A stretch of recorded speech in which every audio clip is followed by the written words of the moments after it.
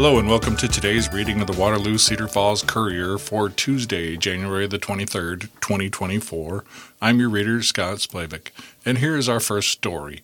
It's entitled, The Man Behind the Museum. Adventurous Life Led to Vast Collection, His Last Name on Building. It's written by Melody Parker of the Waterloo Cedar Falls Courier. The dateline is Waterloo. Henry W. Grout's biography sometimes reads like a movie plot. His legacy is the Grout Museum of History and Science in downtown, although his life story reveals an adventurous past behind his last name on a building. When he died in 1932, Henry Grout was described as heroic and fearless. I thought it sounded like the sort of things that people say when they're eulogizing someone, said Nicholas Erickson, Grout Museum District Registrar. But it wasn't hyperbole. It turns out he really was those things. He was a railroad worker and a lead miner in Colorado, where he was shot at during a miners' strike, and he spent a dozen years as a traveling sewing machine salesman in the Dakota Territory, all before he was the age of 30. Grout was one of Waterloo's earliest movers and shakers. Born in 1858 on an East Waterloo Township farm, he became a successful businessman, real estate agent, financier, philanthropist, and state legislator. He was an original shareholder in Rath Packing Company, founded by his friend John W. Rath and the Rath family in 1891. Grout was also an avid collector and world traveler who loved sharing his finds with the community. He was particularly interested in prehistoric and Paleo-Indian artifacts, rocks and minerals, plant and animal fossils, international curios, and objects from the American West. He loved Iowa and the history of Black Hawk County. He probably started collecting rocks and fossils on the family farm as a child, and his interest grew from there, Erickson said. Grout originally displayed his collection in his Logan Avenue home, then at the Black Hawk County Courthouse. His artifacts number between 2,000 and 4,000 and laid the original foundation for the current museum. At the time of his death, Grout had amassed what was considered the largest individual collection in Iowa. In 1934, trustees relocated the collection to the new YMCA building on Cedar Street. Grout had made a substantial gift toward the cost of the building, and the Henry W. Grout Historical Museum opened on the second floor 90 years ago. A commission ran the museum from 1934 to 1955. The current Grout Museum building at 503 South Street was built solely from funds provided by the Henry Grout Foundation. At its dedication on August the 30th, 1956, one speaker noted that it was the culmination of Grout's dream. The collection is well documented, for the most part, including photographs published in the Courier in the early 1930s, Erickson explained, but it's hard to get a fix on the exact number of artifacts. At times, it can be hard to find the edges of the collection. Most artifacts have seldom been on exhibit. One of Grout's greatest adventures was born out of tragedy. His older brother Warren had gone to California in 1878 to make his fortune. Then he bought a cattle ranch near Tombstone in Cochise County, Arizona in 1881. This was the town where Wyatt Earp, his brothers Virgil and Morgan, and Doc Holliday killed 3 members of the Clanton-McLaury gang in the legendary October 26, 1881 gunfight at the OK Corral. Warren Grout was robbed and shot dead in his cabin by outlaws 2 years later. His body was found on September the 13th, 1883. Henry Grout traveled to Tombstone in late September to settle his brother's affairs, sell the ranch, and bring his body home. Henry proved his courage by what happened next, Erickson said. When he got to Tombstone, he was determined to track down his brother's killers. No one wanted to help him, so he did it on his own. Grout wrote a first-hand account of his quest for justice. Armed, he rode up into the mountains on horseback on the trail of the killers. He found some trouble along the way, but finally identified his brother's murderers. He couldn't convince Tombstone's lawmen to act. There was a lot of upheaval in town with all the outlaws. This was still the Wild West. Grout was forced to exhume his brother's body himself and sent him home on the train in a sealed lead casket. In 1887, Grout received word from an Arizona lawman that one of Warren's killers had been arrested and sent to prison.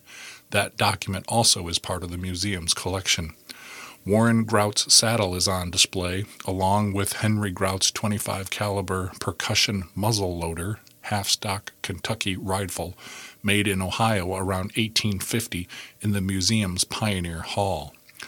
Another prized artifact is the broadaxe that belonged to the area's first permanent settlers, George and Mary Hanna, used in 1845 to build their first cabin.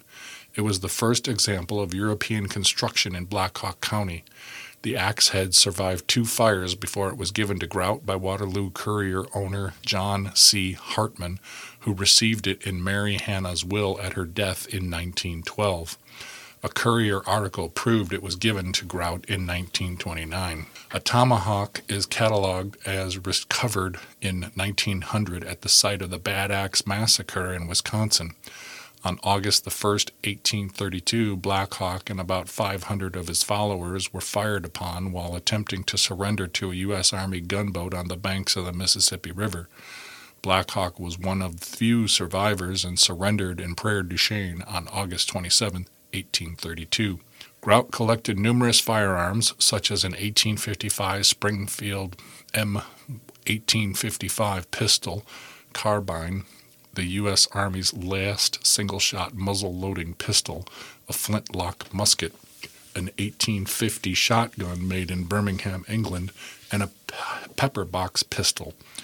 A mid to late 19th century bow is possibly Dakota Sioux, as well as a pair of moccasins. A woman's buckskin, beaded, and fringed dress is documented as dating to 1820 for the Umatilla Nation. Although items are documented, it is unclear how some pieces were acquired and whether they were purchased at trading posts, for example. Some objects, such as an Egyptian statue circa 1900, were meant for tourist trade, Erickson noted.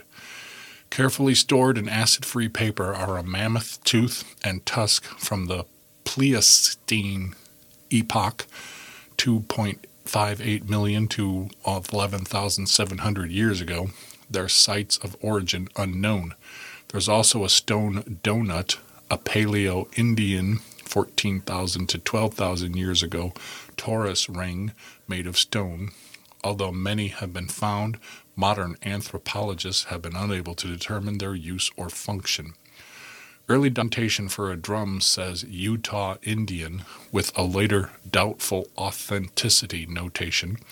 There is a very faint inscription written in pencil on the side of the drum that I believe reads Cliff Dwellers, Manitou, Colorado, September 4th, 1910, or maybe 1915. I'm not sure, Erickson said. The Manitou Cliff Dwellings is a replica Pueblo village, preserve, and museum in Colorado, opened to the public in about 1907. We know his first wife died while they were in Colorado in 1910, so I'm thinking he probably just bought the drum in the gift shop. Grout loved to share his knowledge of history at civic club meetings. In fact, he died June 28, 1932, in the midst of a noon luncheon lecture for the Optimist Club at the Hotel President. His second wife, Agnes, was present. He was age 74. Henry Grout was a fearless man. He never started trouble and he never dodged. His honesty was unquestioned, said Dr. Edward Peake, a lifelong friend, in a Courier newspaper article. Other friends described Grout as a man of industry, courage, truth, and kindness, and a man who had faith in the virtue of hard. The other article on the front page of the Courier today is entitled New Group Formed to Preserve Endangered Sturgis Falls Events. It's written by Andy Malone of the Courier, and the dateline is Cedar Falls. The Sturgis Falls Celebration Weekend reboot is underway. Pete Downs, former board vice president, and 10 other former board members have formed the Sturgis Falls Overman Entertainment Committee and are working hard to organize the Overman Park Activities Parade, Kidsway, and Arts and Crafts Festival for 2024. It's still fresh and very fluid right now. It is a bit of organized chaos, said Downs, but we knew we had to do something and knew we couldn't let the community down. Sturgis is one piece of small-town Americana. People were worried the events might not happen after being placed on hold this fall by Jay Stoddard, board president of Sturgis Falls Celebration, Inc., the nonprofit responsible for organizing the largest admission-free annual city celebration in the state. A member of the board since 1985, Stoddard, age 78, contended the organization was in trouble financially and had the funds to cover only the Gateway Park portion of the event. He lost almost the entire board, including Downs, to frustrations largely having to do with an alleged lack of financial transparency. The Overman Entertainment Committee members include Downs, Chuck Frost, Jill Kennedy, Mary Sue Bartlett, Rose Miller, Linda Kennedy, Mark Lyman, Don Sweeney, Laura Sweeney, Molly Kaler, and Dalton Blackford. Many are among the recent 2023 board members to resign on October the 1st. We decided a step back was the best step forward, Downs added. They expect to get a sublease of sorts from Stoddard, who's aware of the new group, for the contract giving the nonprofit access to the city parks and services for the events that last weekend in June. The overall progress stemmed from conversations with other community leaders, including Mayor Danny Loddick and former Mayor Jim Brown, Executive Director of the Cedar Falls Economic Development Corporation. Downs is now the board president of the recently formed nonprofit Sturgis Falls Entertainment Group, Incorporated, acting as an umbrella organization for all events that weekend, like Cedar Basin Music Festival and events at the River Place Plaza. The nonprofit will ideally be made up of different entities with chairs who would serve on the Sturgis Falls Entertainment Group board. We are proceeding full steam ahead in 2024 without interruption like it's any one of the last 45 years, said Bob Seymour, a music festival board member and now board vice president of Sturgis Falls Entertainment Group. We're coming together to see if we can cooperate, share costs with each other, share volunteers, bands and security, insurance costs, and see if there are other ways we can be more efficient. Downs welcomes Stoddard and Sturgis Falls Celebration, Inc. and hopes they will have a committee. The old regime plans to operate the Gateway Park concerts, carnival, and festivities on the other side of the Cedar River, opposite downtown. The reason for the umbrella structure is we want to help out all activities, said Downs. We want to ensure the integrity of Sturgis remains intact and ensure everyone is on the same page with expectations. It gets us all together. That was part of the problem in the past.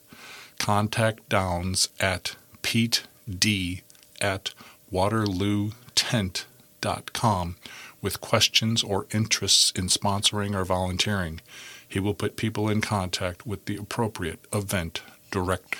In a related story, Sturgis board president's wife sues for unpaid loan. This is also written by Andy Malone. The wife of longtime Sturgis Falls Celebration, Inc. board president has filed a suit against the nonprofit for failure to pay back $25,000 she loaned to the organization in 2015. Deborah Stoddard's husband, Jay, says the breach of contract suit filed December the 7th in district court is necessary to get a judgment for a lien on its 421 Grant Street property where the Gateway Park event stage sits and ensure she gets paid after having waited 9 years for the principal and interest. The loan came with an interest rate of 2.59% per annum and a due date of October 11th, 2016. We don't have the money, said Stoddard when asked why she's not waiting for the organization to become solvent. This is just like a contractor who does work on a house, he emphasized repeatedly. Deborah Stoddard's attorney, Austin McMahon, declined comment on the pending litigation Thursday. She is an active board member, her husband said, and the couple are on good terms. I sleep next to her every night, he said. Pete Downs, former board vice president, said he'd not been aware of the loan from October the 12th to 2015 until the suit became public. Stoddard denies that the funds were borrowed in secret, acknowledging records of the installment promissory note. There was never any vote by the board on the loan. There was no knowledge of any loan to Sturgis Falls Celebration, and I could go as far as the $100,000 loan from the city, said Downs. We had been initially unaware of that. Stoddard said the organization borrowed the $25,000 to help pay for the $100,000 city loan, initially agreed to be paid back in $25,000 installments over 4 years. Cedar Falls Finance and Business Operations Director Jennifer Rodenbeck previously confirmed all obligations were paid off. There may be other instances of companies and people not being paid what they're owed. That includes Downs himself, who said his company, Waterloo Tent and Tarp Company, Incorporated, was not paid back $60,000 for the Kidsway tent his company constructed in 2019. Downs is considering legal action. Stoddard said the debt is recorded and has not been paid back. He noted there being other outstanding expenses related to Overman Park events. Downs confirmed concerns about financial transparency, as had been alleged by a half-dozen former board members who spoke to the Courier in the fall. That was one reason a majority of the 2023 board suddenly resigned. Stoddard chalked it up to grudges held by certain people. There is nothing out of the ordinary happening, Stoddard said. No legal action had been taken related to Sturgis finances. The December 7th breach of contract suit is believed to be the first. Downs is leading a new committee of 11 former board members in organizing Sturgis Falls events at Overman Park, as well as the parade, Kidsway, and Arts and Craft Festival in 2024 and beyond. Stoddard had announced those events were not scheduled because of financial troubles. Next up, Boat RV Vacation Show starts Friday at Unidome. Iowa's Boat, RV, and Vacation Show returns to the Unidome at the University of Northern Iowa with all things outdoors this weekend. Hours are 3 to 7 p.m. Friday, 10 a.m. to 7 p.m. Saturday, and 10 a.m. to 4 p.m. Sunday. It is the area's largest indoor display of boats, RVs, and all-terrain vehicles. In addition, vacation options for outdoor exploration, the latest trends, seminars, industry experts, and more will be at the show. On Saturday, the first 50 kids will receive a free fishing pole. Professional angler Ted Takasaki and local fishing expert Steve Miller will host seminars and share tips, tricks, and techniques. Friday's seminars begin at 4 p.m. with Takasaki discussing Lake of the Woods walleye tactics and trolling with bottom bouncers. Miller's seminars begin at 5 p.m. and include what to look for when water is low and fishing the Wapsie Cedar Shell Rock Turkey. A kids' seminar is planned at 10:30 a.m. Saturday. Takasaki's seminars are at 11 and 11:30 a.m. and 1, 1:30, 4:30, and 5 p.m. Saturday, with Miller's programs at noon and 12:30, 3:30, and 4 p.m. On Sunday, Takasaki will present seminars at 10:30 and 11 a.m., and Miller's presentations are at noon and 12:30 p.m. The public can ask the pro with Miller and Takasaki at 6:30 p.m. Friday, 1:30 and 2 and 5:30 p.m. Saturday, and 11:30 a.m. on Sunday. Attendees will have a chance to win a Yeti TM door prize. Discounted advanced tickets are available for $7 at www.iowasportsshows.com or at the door for $10. The show is sponsored by Ford Motor Company. One charged in ATM skimming case. This comes to us from Jeff Reinitz. One person has been charged after bank officials found a skimming device at a Cedar Falls ATM in November. Police arrested 37-year-old Vasily Christe, address unavailable, Friday on one count each of illegal use of a scanning device and malicious prosecution. Bond was set at $15,000. According to court records, the manager at Collins Community Credit Union on Winterberry Drive called police after noticing a person placing a skimming device on the drive-up ATM on November the 16th. The suspect also placed a small camera on the awning over the ATM. Skimmers are designed to record information from a credit card or bank's card's magnetic strip. Thieves place the electronic devices over card slots at ATMs. After unsuspecting people use the ATMs, the culprits return and download the data, which can be used to create duplicate cards.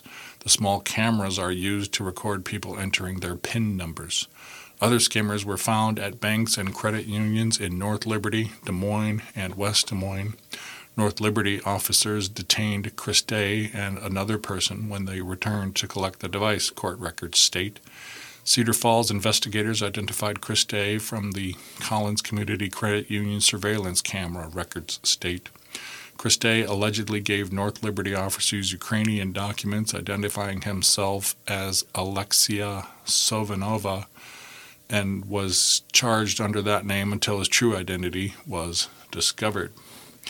And man allegedly rams car with stolen truck, also written by Jeff Reinitz. A Waterloo man has been arrested for allegedly using a stolen truck to ram another vehicle over the weekend. Police arrested Nathaniel Wayne Cummings, age 38, on Saturday for 3 counts of assault with a weapon, leaving the scene of an accident, operating without owner's consent, and second-degree criminal mischief. Authorities allege Cummings took his mother's Chevrolet Silverado pickup and shortly before 9 a.m. Saturday rammed a Ford Fiesta carrying his ex-girlfriend and 2 other people while it was stopped at a red light. Court records allege he hit the Fiesta from behind and pushed it into the intersection at West 4th and Bayard Street, where it was struck by another vehicle. Officers later found Cummings at the Isle Casino Hotel, but were unable to find the pickup truck, records state. Alleged shooter charged with December robbery. Police have arrested a 3rd person for a December robbery and shooting that critically injured a Waterloo man. DeJonis Dupree Mormon Jenkins, age 22, of 610 Sumner Street, was arrested Thursday night on charges of first-degree robbery, first-degree burglary, and willful injury causing serious injury. Bond was set at $100,000. Court records allege Mormon Jenkins is the person who shot Richard Sturdivant multiple times on Glenwood Street.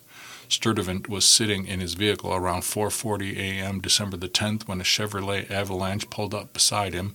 People from the Avalanche exited, assaulted Sturdivant, and pulled him from his vehicle. Mormon Jenkins then began shooting, and others rifled Sturdivant's pockets before leaving. Marquane Shakeen Smith, age 29, and Carandius Marte Kelly, age 24, both of Waterloo, were arrested earlier in the investigation. And Salvation Army tops its goal. Campaign raises $662,369 during the Christmas season.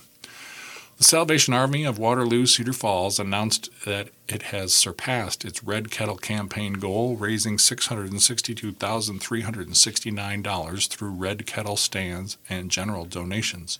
The goal was $651,000. The Red Kettle campaign accounts for 1/3 of the annual budget, said Joe Kraft, office manager. It was pertinent for us to reach our goal to meet the needs of those struggling throughout the Cedar Valley. Volunteers made this season's success possible, said Katie Harn, Volunteer and Community Relations Coordinator. We were blessed with 409 volunteers donating 2,158 hours to our seasonal needs. Of that total, 153 volunteers braved the elements and rang Red Kettle bells for 1,068 hours, raising $49,242.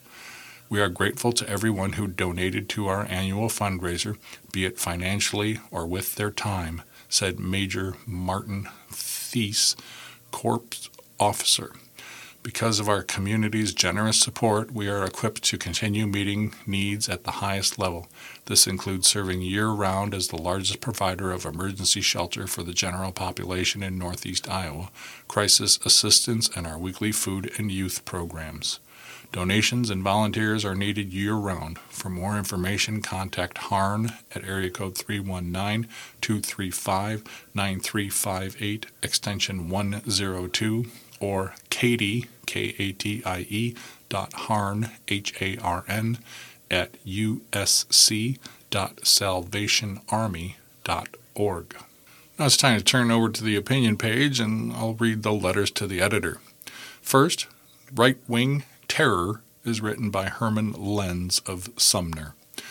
When our Iowa Trump-Republican legislature gets finished, we'll have more favored status in the laws for big trucking / big business, police, hunters, animal ag owners / operators, anti-abortion zealots, religion, and places where their election funding comes from.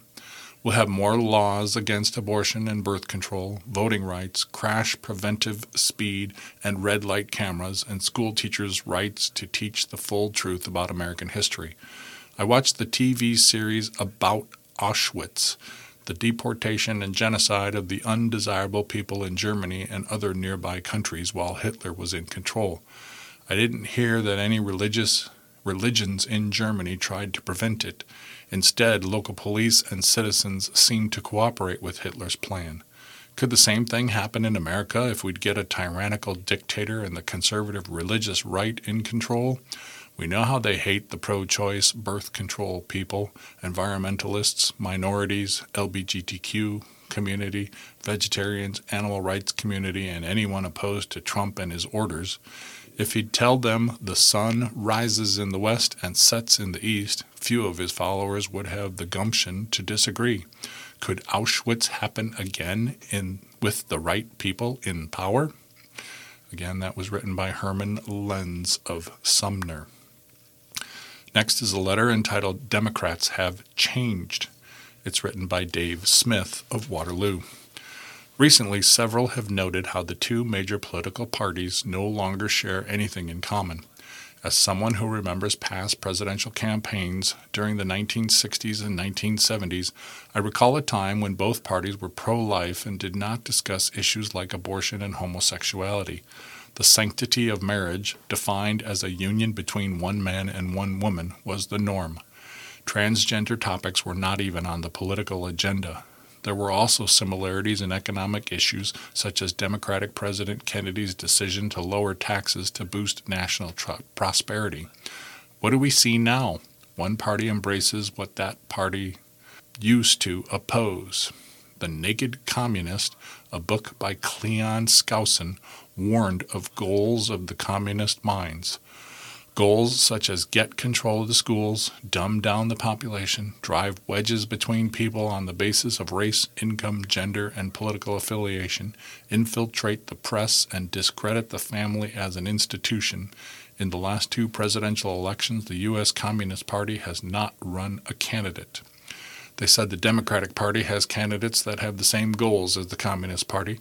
The platform positions of the Democratic Party make it easier for the government to gain complete control. This pattern has appeared in other countries before they surrendered to communism and socialism.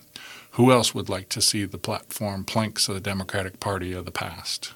Again, this letter was written by Dave Smith. Next, tragedy at border. This is written by Vernon Weems of Waterloo. Recently, 3 Mexican migrants, a woman and 2 children, all non-threatening, unarmed, and struggling to live, drowned on the Texas border while a dispute of who has authority was ongoing between the U.S. border agents and the Texas National Guard. One simple solution to prevent this from happening again, with the continuing showdown between President Joseph Biden and Governor Gregory Abbott. President Biden, do your damn job and save lives with the stroke of your pen. Use your authority to issue a standing order to deputize any and all law enforcement to save anyone's life when they are struggling and there is no threat to the government agent/officer regardless of the current Biden-Abbott muscle-flexing competition. It is your job to set an example on how to be good Americans, and first is to do no harm. My God teaches that all lives are precious to him. Signed, Vernon Weems of Waterloo. And finally, Hooray, Gilbertville, written by Teresa Greenfield, the USDA RD State Director, Iowa. The city of Gilbertville was recently awarded a $500,000 United States Department of Agriculture Rural Development Community Facilities grant to construct a new emergency services building. The award is a key part of the Biden administration's Invest in America initiative focused on building and growing rural communities.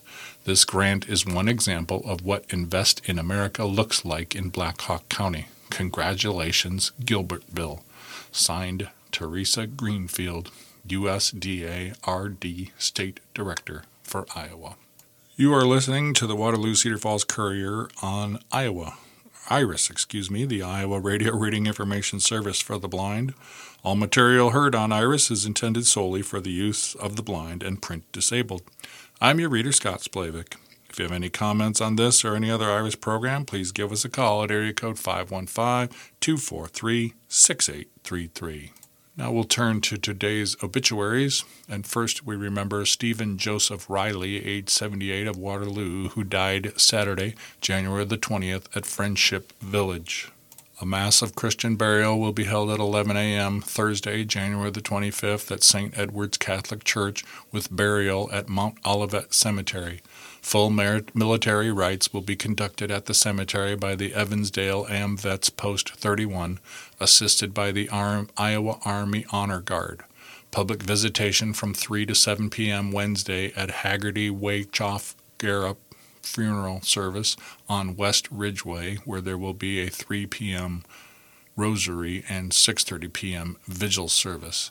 Visitation also 1 hour prior to the Mass on Thursday at the church. The Mass will be live streamed on the parish website at www.sted, or maybe it's sted.org. To quote Steve, "A donation to a memorial could live a long time, and the flowers will be gone in a week. In lieu of flowers, memorials may be directed to St. Edward's Catholic Church, Cedar Valley Catholic Schools, or Cedar Valley Hospice. Online condolences may be left at www.haggardywaychoffgrarup.com. Next, we remember Beverly G. McTaggart, age 90, of Strawberry Point, Iowa, who passed away on Thursday, January the 18th, 2024, at the Good Neighbor Home in Manchester. Online condolences may be sent to www.leonard-mullerfh.com. Funeral service 10 a.m. on Saturday, February the 3rd, 2024, at the United Methodist Church in Strawberry Point, Iowa, with Pastor Leisha Schroeder officiating. Visitation 4 to 7 p.m. on Friday, February the 2nd, 2024, at Leonard Muller Funeral Home in Strawberry Point, Iowa. Friends may also call an hour before the service at the church on Saturday. Interment in Cass Township Cemetery, Strawberry Point, Iowa. Now we remember Donald Wayne Tamanka Sr., who passed away at Oak Park Estates in Cedar Falls on January the 18th, 2024. Don's funeral service will be held at 11 a.m. on Thursday, January the 25th, 2024, at Bethlehem Lutheran Church, with entombment at Cedar Memorial Park Cemetery of Cedar Rapids. Visitation from 4 to 6 p.m. Wednesday evening at Dahl Van Hovey Schoof Funeral Home, and an hour prior to the service at the church. Memorials may be directed to Oak Park Estates of Cedar Falls, Unity Point Hospice of Waterloo, or Dementia Friendly Cedar Valley. More information at www.dahlfuneralhome.com. Now we remember Beverly Baldwin, age 87, who passed away Tuesday, January the 16th, 2024, at LaPorte City Specialty Care following a short illness. Services 11 a.m. Saturday, January the 27th, 2024, at Geneseo Methodist Church, Buckingham, with Pastor Jim Turner as officiant. Burial at Westview Cemetery, LaPorte City. Friends may visit with the family on Saturday at the church from 9 a.m. until time of service. Van Steenhuis Teehen Funeral Home, Vinton, is caring for Beverly and her family. A memorial fund has been established. Online condolences for the family may be left at www.tehenfuneralhome, that's Teahen, funeralhome.com. Now we remember Mildred Florine Flo Slauson, age 96, who died on Friday, January the 19th, 2024, at the Suites at Western Home Communities. There will be a memorial service in the spring, date and time to be determined. Memorials may be directed to any of her favorite charities: Christian Crusaders, Nazareth Lutheran Church, Special Olympics, or the Salvation Army. Online condolences at www.richardsonfuneralservice.com. Now we remember Richard J. Vosman, age 87, of Waterloo, who passed away Friday, January the 19th, 2024. Mass of Christian burial will be held at 10:30 a.m. Friday, January the 26th, 2024 at Queen of Peace Catholic Church with burial at Mount Olivet Cemetery, both in Waterloo. Public visitation will be held from 5 to 7 p.m. on Thursday, January the 25th at Haggerty Waychoff Grerup Funeral Service on South Street with a 4:30 p.m. Rosary service. Visitation will also be held 1 hour before the service at the church. In lieu of flowers, memorials may be directed to the family for charitable designation. Online condolences may be left at www.haggertywaychoffgrerup.com. Now we remember Barbara J. Zumak, age 77, of Evansdale, who passed away on Friday, January the 19th, 2024 at Trillium House in Marquette, Michigan, with her daughter by her side. Funeral services 11 a.m. Friday, January the 26th, 2024 at Prince of Peace Lutheran Church in Evansdale. Visitation will begin at the church at 10 a.m. until service time. Interment will take place at a later date in Poynter Township Cemetery. Memorials may be directed to Trillium House, 1144 Northland Drive, Marquette, Michigan, 49855. Condolences may be left at www.lockfuneralservices.com. And remember Carmela Jane Quirk, who passed away peacefully on January the 20th, 2024 at Cedar Valley Hospice Home. Up until the end, Carm maintained her love of family and friends and was fiercely proud of her Italian heritage and had an amazing zest for life. Visitation will be on Thursday, January the 25th at Haggerty Waychoff Grerup Funeral Service on 300 West Ridgeway with a rosary at 4 p.m. and vigil service at 6:30 p.m. Mass at St. Edward's Catholic Church, 1423 Kimball Avenue. Mass will be on Friday, January the 26th at 10:30 a.m. There will be no visitation at the church. The Mass will be live streamed on the parish website, www.sted.org. Memorials for Carm can be directed to Catholic Worker House, Columbus High School, or St. Edward's Catholic Church. Now we remember Judy Pearl Campman, age 81, who went home to be with her Lord January the 18th, 2024. Services will be 11 a.m. Friday, January the 26th, 2024 at Bethany Bible Chapel in Cedar Falls. The service will be live streamed at www.bethanybiblechapel.org. Visitation will be Friday, 9:30 a.m. until service time.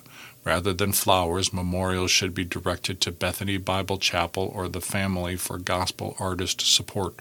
For more information and full obituary, contact Dahl Van Hovey Schoof Funeral Home at www.dahlfuneralhome.com. And we remember Eldon Fred Kuker, age 91, of Waverly, Iowa, who died Thursday, January the 18th, 2024 at Waverly Health Center. Visitation will be held on Tuesday, January the 23rd at Kaiser Corson Funeral Home in Waverly from 4 to 7 p.m. Funeral services will be held on Wednesday, January the 24th at 11 a.m. at Kaiser Corson Funeral Home in Waverly and will be live streamed on Kaiser Corson's YouTube channel. Private graveside services will be at Harlington Cemetery in Waverly. Memorials may be directed to Eldon's family for later designation, and online condolences may be left at www.kaisercorson, KAISERCORSON.com, or you can reach them at area code 319-352-1187. And a memorial service planned for Ralph Burr on Thursday. A memorial service for Cedar Falls resident Ralph Burr, who passed away in December, will be held at 6:30 p.m. Thursday, January 25th at the Unitarian Universalist Society, 3912 Cedar Heights Drive. Ralph was an active participant in two groups that will jointly host his service, the Cedar Falls Quaker Meeting and the Buddhist Path. UU Pastor Emma Peterson will preside over the service, which will incorporate elements from both Quaker and Buddhist traditions. Everyone who knew Ralph is welcome to attend. Questions can be answered using the contact form online at cedarfallsquakers.org. Now we'll move on to the sports page, and we'll start with the top story in college men's basketball entitled Record Victory. Jacobson now all-time winningest coach in MVC. This is written by Ethan Petrick of the Courier. Ben Jacobson treated it no differently than the postgame of the previous 187. The Northern Iowa head men's basketball coach proceeded through the postgame protocol the same as he had for every win before the Panthers' 61-57 win over Southern Illinois on Saturday. Go through the handshake line, then head to the locker room to discuss the game with the team. However, this victory was not the same as the 187 before it. Saturday's win marked Jacobson's 188th Missouri Valley Conference victory as a head coach, all with UNI. Saturday's win marked a changing of the guard as Jacobson became the league's all-time winningest coach in conference play, passing Oklahoma State's Henry P. Iba, who coached from 1934 to 1970. Saturday's wins marked the breaking of the 68-year-old record. That was not the first thing I thought of, Jacobson said. What I thought about was the game. It was a heck of a ball game and going in and being able to be with the guys. But as UNI interim athletic director Bob Bowlesby strode towards half court, the moment started to set in for the Panthers head coach in his 17th season in Cedar Falls. It starts to get a little emotional, Jacobson said. This is really special, but you start to feel it at that point. This win was not the same as the 187 before it. A video featuring former UNI head coach and current Creighton coach Greg McDermott, former UNI guard Johnny Moran, and former UNI radio play-by-play voice Gary Rima, among others, played on the video board in the McLeod Center as Bowlesby presented Jacobson with a commemorative basketball. Hey, Coach, congratulations on breaking the record for most MVC conference wins, Moran said. You certainly earned it, and it shows what a great program you have built at the University of Northern Iowa. Congratulations, Coach Jacobson, on your 188th MVC win, Rima said. What a tremendous accomplishment. I cannot think of anyone that is more deserving to be the all-time leader in wins in the Missouri Valley Conference, McDermott said. You have done it with class, you have done it with integrity, and you have impacted so many people in a positive way. All of your former players, your former colleagues and staff, and me included. I am proud to call you a friend. Though the record went down in his name, Jacobson spent the remainder of the night shining the spotlight on those around him, including his present and former staff. There are some people, some really close friends, that have made this happen, Jacobson said. They knew who they are. Our program would not be what it is or be able to do the things that we do without the people I am talking about. They are people that love our guys and love our program. We would not be here, not even close to here, without them. I wish that a deal like this they could put to either our program's name or staff. I know you cannot do that. I get it. But I just wish you could. We would not be doing this without that group. Jacobson also highlighted the importance of his family in helping build the program at UNI. Dawn and Hunter and Tanner, they have done a lot, Jacobson said. They have been here for all the good stuff and all the stuff that has been a little bit harder. It just means a lot that Dawn and Hunter and Tanner that are part of this too. This win was not the same as the 187 before it. Not for Jacobson. Not for UNI. Since the game ended, there has been 2 or 3 times where it has been pretty emotional, Jacobson said. It is that way because it means so much for me that our program is in this place. I just love what the guys have done. The thing that I think about the most is the players that came here. They come here because they believe in what you are doing, and that, by itself, was cool. Then they really get into it. They have done some pretty remarkable things over the last 22 and a half years, so it has been cool to be a part of it. In high school basketball, nostalgic return home for Columbus's Kramer. Alum brings Naperville Central team to his old gym. This is written by Ethan Petrick. Scenes from Oppold Gym past played through Pete Kramer's mind as the Naperville Central bus made the 274-mile trip across the Mississippi and on to Waterloo. Memories of watching the legendary sailors of his youth, Kevin Coughlin, Greg Giblin, Bobby Phillips, and Freddie Franklin, to name a few, sat at the forefront. I just loved going to Friday night games at Columbus, Kramer said. I was always in the gym, even as a little kid, so I picked the right thing for me. This school will always be special to me. Columbus has had a great tradition of athletes go through, and I got to watch a ton of them as I grew up. At the end of his 33-year coaching career with Naperville Central and the last 21 as the head coach of the Red Hawks, Kramer made his return to Oppold Gym on Saturday. Born out of a conversation with Columbus head coach Drew Robinson at the North Iowa team basketball camp 2 summers ago, Kramer's Red Hawks faced Kramer's alma mater, the Columbus Catholic Sailors. As he looked around the Coliseum that had played the backdrop to the epics of his youth, Kramer joked that not much had changed save for the teams on the wall. He is used to the old Big Five. The gym looks great, Kramer said. The floor looks outstanding. Nothing else has changed a whole lot. It looks good.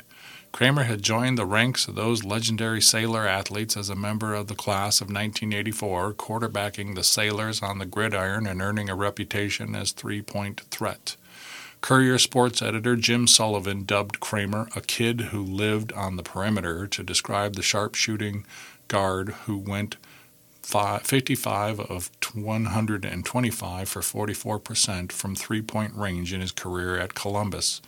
The son of Pat and Rita Kramer, he developed his sharpshooting from a love of the game of basketball and being in the gym. Kramer noted that former Columbus head football coach Ricky Hendricks used to tell him that if Kramer threw the football as much as he shot a basketball, he would be a hell of a quarterback.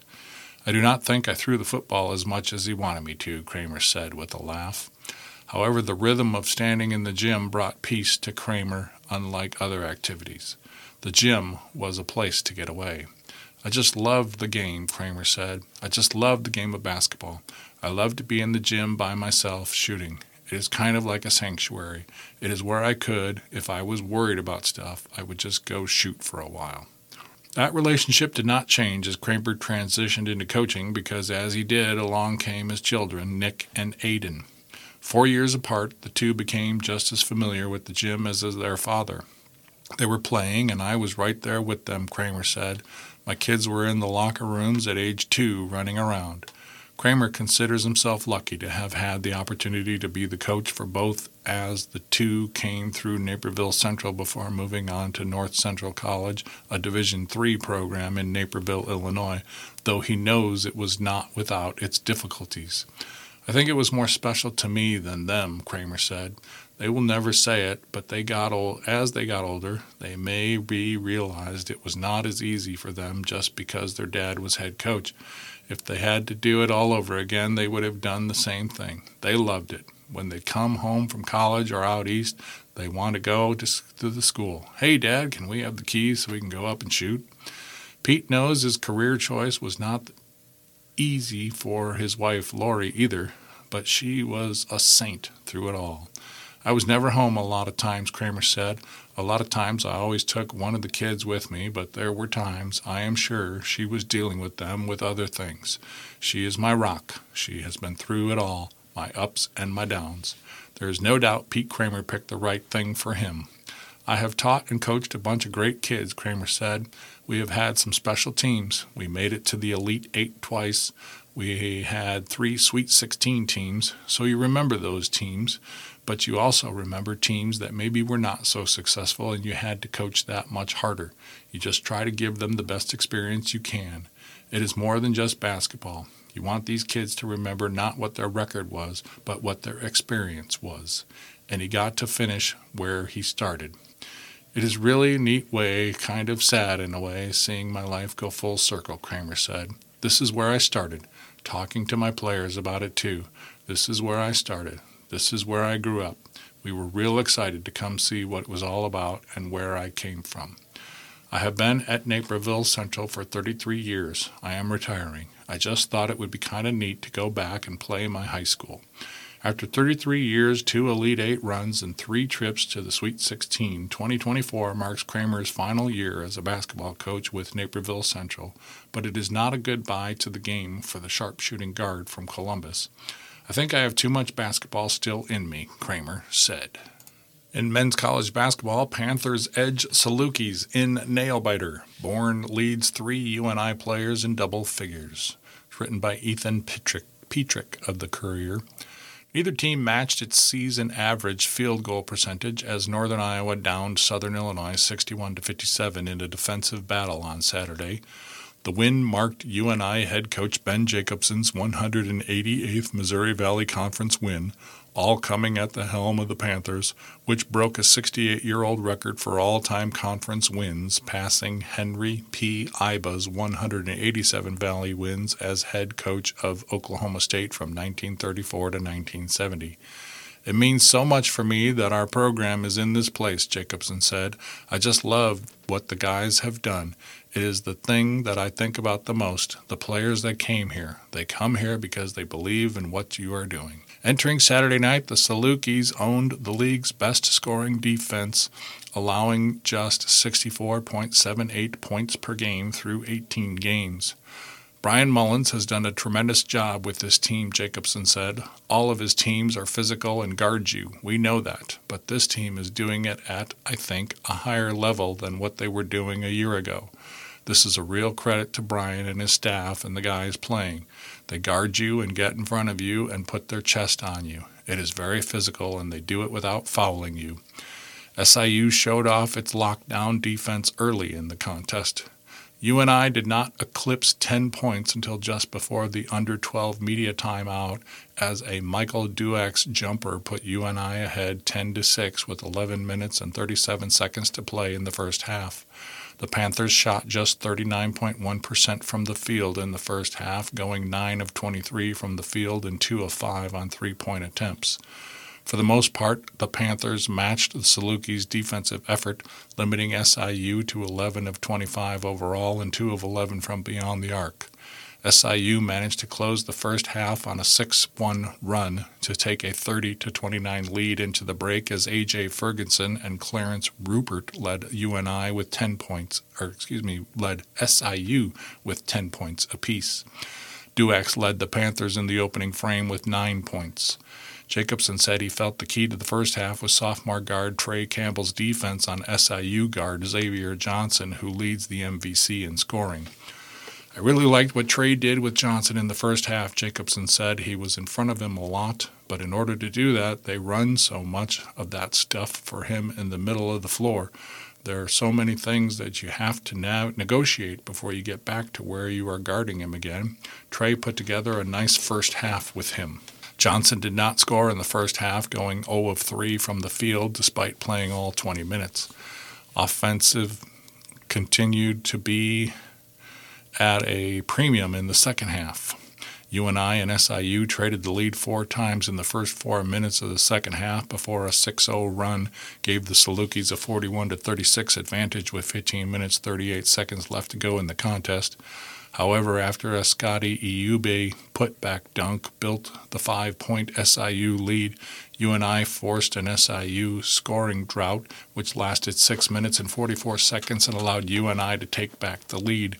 4 different Panthers scored as an 8-0 run put UNI in front 44-41 with 9 minutes and 4 seconds left to play. An SIU timeout following a Bowen-Bourne layup got the McLeod Center on its feet as the crowd of 3,926 made its presence felt. Throughout the Panther run, as Cole Henry, Titan Anderson, and Nate Heisey made tough layups through contact, the energy in the crowd built. The momentum of the home crowd hit a crescendo as Heisey picked Johnson's pocket after trimming the SIU lead to 41-40.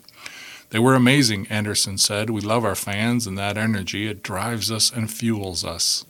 Leading 44-41, the Panthers remained in front for the next 4 minutes of play until SIU's Jarrett Hensley hit a 3 from the left wing to take a 49-48 lead. Bourne ignited another UNI run on the next possession, firing off what appeared to be an ill-advised three-point attempt with 11 seconds left on the shot clock. However, according to Bourne, it was the exact look he wanted on the play. "We ran a little play, one of our actions," Bourne said. "We knew that they were going to switch and I was going to have a different defender on me. I went to beat his hip and felt him back up a little bit. Really, it was just the flow of the game. I had not gotten a good look in a while and knew that was kind of what I wanted to go to. That was the shot that opened up for me and I made it." Bourne's attempt found nylon and started an 8-0 run, which included a punctuating dunk from Heisey off a feed from Anderson. Bourne bookended the run with a free throw to increase UNI's lead to 56-49 with 2 minutes 42 seconds remaining. Xavier Johnson managed to cut the UNI lead to 3 points, 60-57, on a pair of triples in the final 25 seconds, but the senior guard missed a potential game-tying shot with 5 seconds to play, allowing Bourne to seal the history-making win with the free throw on the other end. 3 Panthers reached double figures in the win, with Bourne scoring a team-high 16. Heisey and Anderson managed 15 and 13, respectively. Johnson, Ferguson, and Rupert reached double figures for SIU. Rupert scored a double-double with a game-high 11 rebounds. The Panthers returned to action on Tuesday, January the 23rd, with a home matchup against Evansville. The Panthers lost to the Purple Aces on the road 91-89 in overtime earlier this season. Broadcast coverage of the game will be provided by Panther Sports Network TV, CFU Channel 15, KCRG 9.2, and the Panther Sports Radio Network. Jacobson emphasized the need for another strong home crowd to attend Tuesday's tilt. "It matters," Jacobson said. "It matters for the home team. You really appreciate everybody that was here. There is more room in our building. These guys are playing great basketball. Mid-November to mid-December, I would not have been able to say, hey, you need to spend your hard-earned money to watch these guys play. We were not guarding anybody. We are now. It is worth coming out and watching these guys, and it matters, and it mattered tonight." That brings us to the end of today's reading of the Waterloo Cedar Falls Courier for Tuesday, January 23rd, 2024. I'm your reader, Scott Splavik. Thanks for sharing your time with IRIS, the Iowa Radio Reading Information Service for the Blind.